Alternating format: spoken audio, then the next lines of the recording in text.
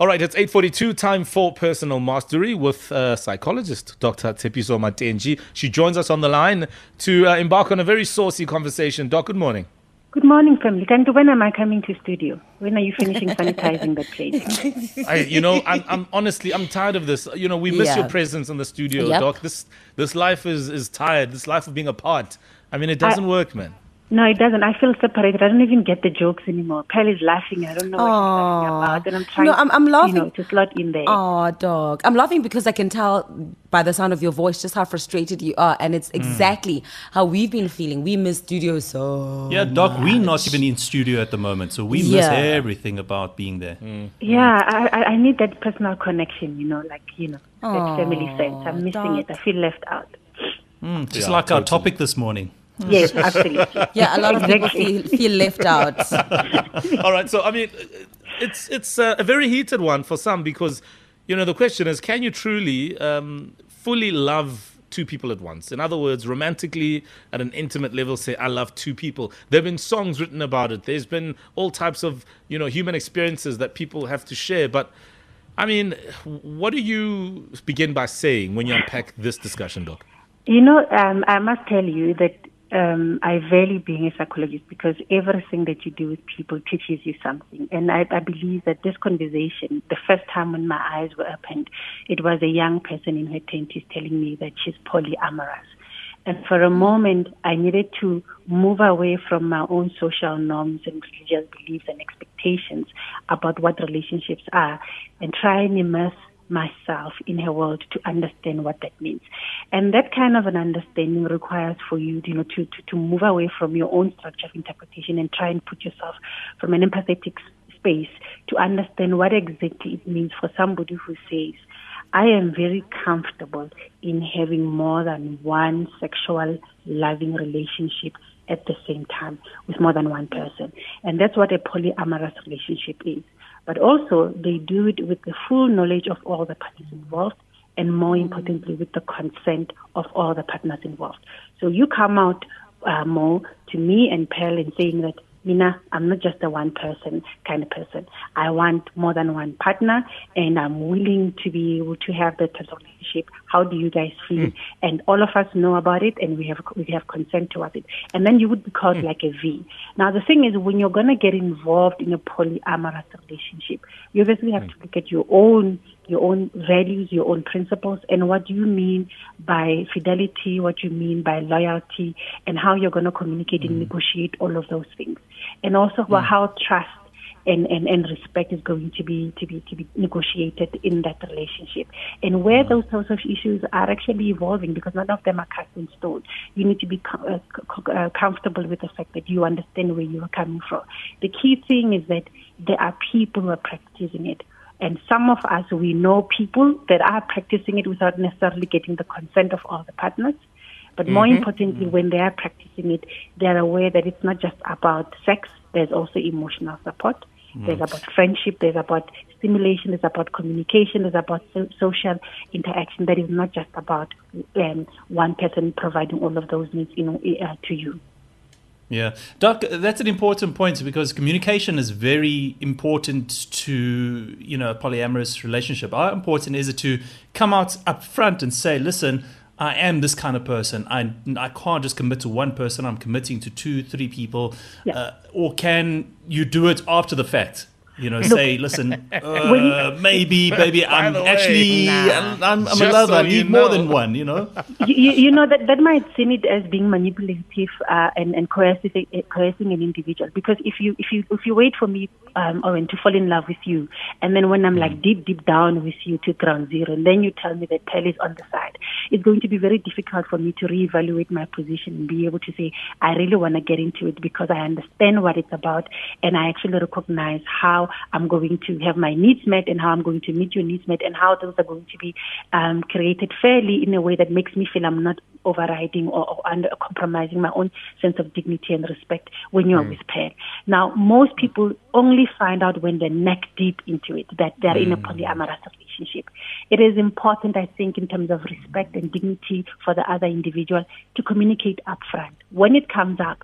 And to be honest with you, most of the Makwapenis are told upfront. They are told that I am married or I have somebody else, you are my side chick. And they are comfortable with it. But what happens is that it escalates into a relationship where people are expecting that it's going to progress into me being the exclusive one, and then we are going to be engaged, get married, and have children. So it becomes important in a polyamorous relationship that from the get-go, we both know where we stand. We understand that we're not an escalator. We're not going to lead into a polygamous relationship, because polyamorous is not the same as polygamy.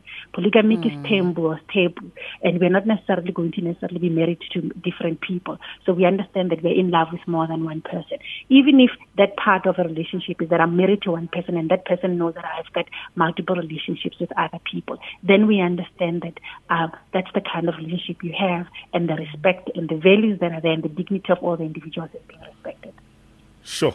I mean, there's two L's here that I think are crucial. You alluded to, I think, one of them, if not both, but there's the question of love and lust. And what is it really about, Doc? If somebody is polyamorous and, is it really about loving all partners involved? Or is it that maybe emotionally I love this person, but, physically and bedically I'm more drawn towards the other? What's the play here?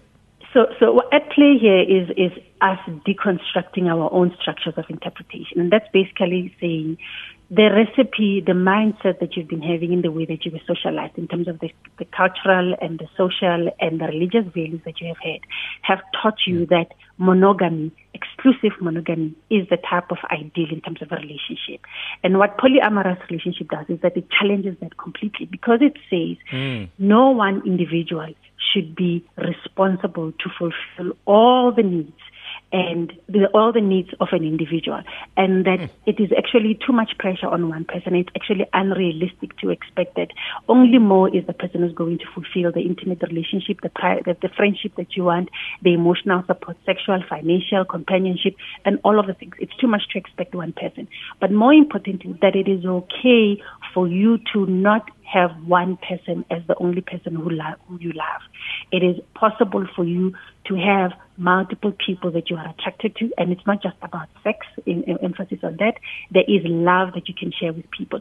Now, the truth is, come on, we come from communities where we know parents and uncles and aunts who have been in multiple relationships with other people, and they've been able to hustle it, even if that is not necessarily what the individuals in that relationship were consenting to.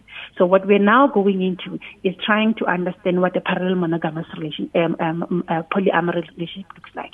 That's where individuals in the relationship, they don't want to know what's happening in the other household. They don't want to know what's happening with the other relationship. As long as in terms of the needs and your fulfillment to what you're doing when you're with me, you do it 100%. I'm not compromised. When you are there with Pearl or with somebody else, I don't want to know, I don't want to engage. You just need to show up when I need you to show up. And obviously, Pearl will want you to show up the way that you want. And that's what a parallel polyamorous relationship will look like. And we are very aware in our community that that's what's happening. Sure. And we call them derogatory names, but we know that that's actually the types of relationships that are there. We're going to take a quick breather. I know Pearl has a point she wants to put across. But very, very interesting and fascinating discussion. Dr. Tshepiso Matentjie joins us this morning. Personal mastery, looking at being romantically in love with two people at once.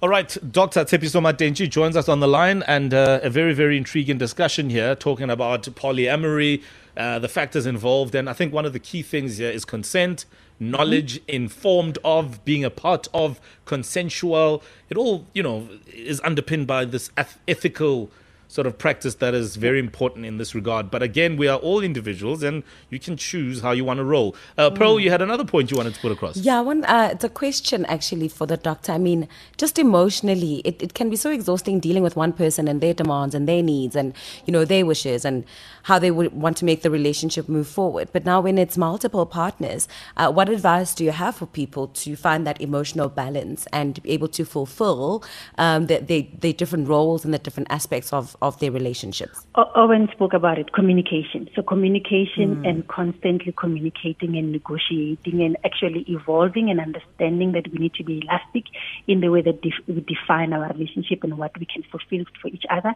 That becomes important, and that is the key thing. And what happens is that when you are communicating, it's not an issue of when we are talking about money, I'm only talking with Pearl, and when we're talking about schools, I'm only talking with Tshepiso. You are actually recognizing that the open and honest communication is not necessarily going to bias or disadvantage one partner over the other.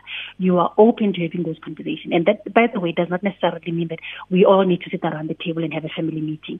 But the conversations, it means when you are the center of that V, you understand that you have to do your groundwork in being open and transparent about the issues that are coming up and dealing with them as and when they come up. The other thing is that we need to understand that when you are that partner who you are choosing to be connected to that center of that V, there's a sense of not being possessive and territorial about this person and what the value that they add into your life. It becomes important for you. And most of us, we prefer monogamous relationship because we tend to be very territorial and possessive about who we love. They are part of an extension of your self-concept. So when I am out there, people are looking at me in church or in the community at the wedding. They see me with more and they understand that more is me is more. And so my self-identity is extended in my relationship with more. But when you're in a polyamorous relationship, and this is what happens when people find out that you've been cheating on me, it's like a style. Everybody's been looking at me thinking, she thinks she's number one, and she isn't. She's a side chick. So that sense of not being possessive becomes important. Now, if you're going to go into a polyamorous relationship, we speak about this all the time, about personal mastery. Know who you are. Understand who you are. Understand your anchor point. If you are not going to be able to share, and we know that you are not good at sharing, you don't even share your last remaining bones on the plate when somebody wants to preparate bones. So do not go into these types of situations with you. Be open about the fact that this is who you are, and if you find out, make peace with yourself to be able to walk away. Stay true to who you are instead of betraying who you are and then wanting to blame somebody else that they have betrayed you when you've allowed yourself into that relationship. So being possessive becomes one of those things that could be a deal breaker because you want to be territorial. If most kids with Pearl are at the private school, my children must also go to private school. Well, in fact, I don't really care about doing homework with them. I'm not really interested. But because there's a competitive sense to it, then I start eroding the very basis of that relationship. So communication, negotiation, and not being possessive about who you are and the things that you have to share with the other person. Yeah, you gotta have a certain type of steel, leather, whatever, immune system, whatever, to be able to handle those kinds of situations. Ego strength. Ego strength. It's called ego strength. When you have a weak ego, a low self-esteem, this is not meant for you. Yeah, I mean, here's one from Tsitereki who says, well, someone might bring out your confident, sexy side and you will love them for it. The second person might make you feel safe, loved, deeply connected, and fall for that person. Both of them can make you feel special and loved in different ways. I see gluttony here. No, it's not. No, it's not greed. This is definitely not for you. But not Dr. Kyaba, understand the end. And it's definitely just how I tend to feel sometimes. I just don't know yet about the ego. If my ego is ready to let me, just give up monogamy like that. I appreciate that. So take the time to figure it out. And sometimes you figure it out while you are exploring. You are finding it out while you're with Owen and when you're with Mo. But let Owen and Mo know that you are exploring, you haven't yet figured it out. The thing is, if you were doing it on the side and then they don't know and you're breaking people's hearts, you're capturing people's souls while you're going around breaking people's hearts. Later on, you're going to be surprised when things are not going your way. You're going to want to go to the graveyard or tell us name when it has nothing to do with your ancestors. It's about how you post the Instagram. Yeah. All right. We're going to leave it right there, Doc. But thank you so much. And I see lots of comments coming in on social media. We do appreciate your time and thank you for these conversations. The hotter, the better. That's what I say. Thank you so much. Have a good week. Bye-bye. Thank you, Doc. I wish we could extend this conversation. Yeah, I mean, there's many other aspects and layers that we can sort of look at, and we'll certainly see that we unpack it a little further as time goes on. All right, we've got The Bridge coming up next, so stay tuned for that. Now, last year was unlike any other, and 2021 is already kind of feeling like 2020 part 2. Now, Albany Bakeries understands this, and with school starting, we want to basically help make your money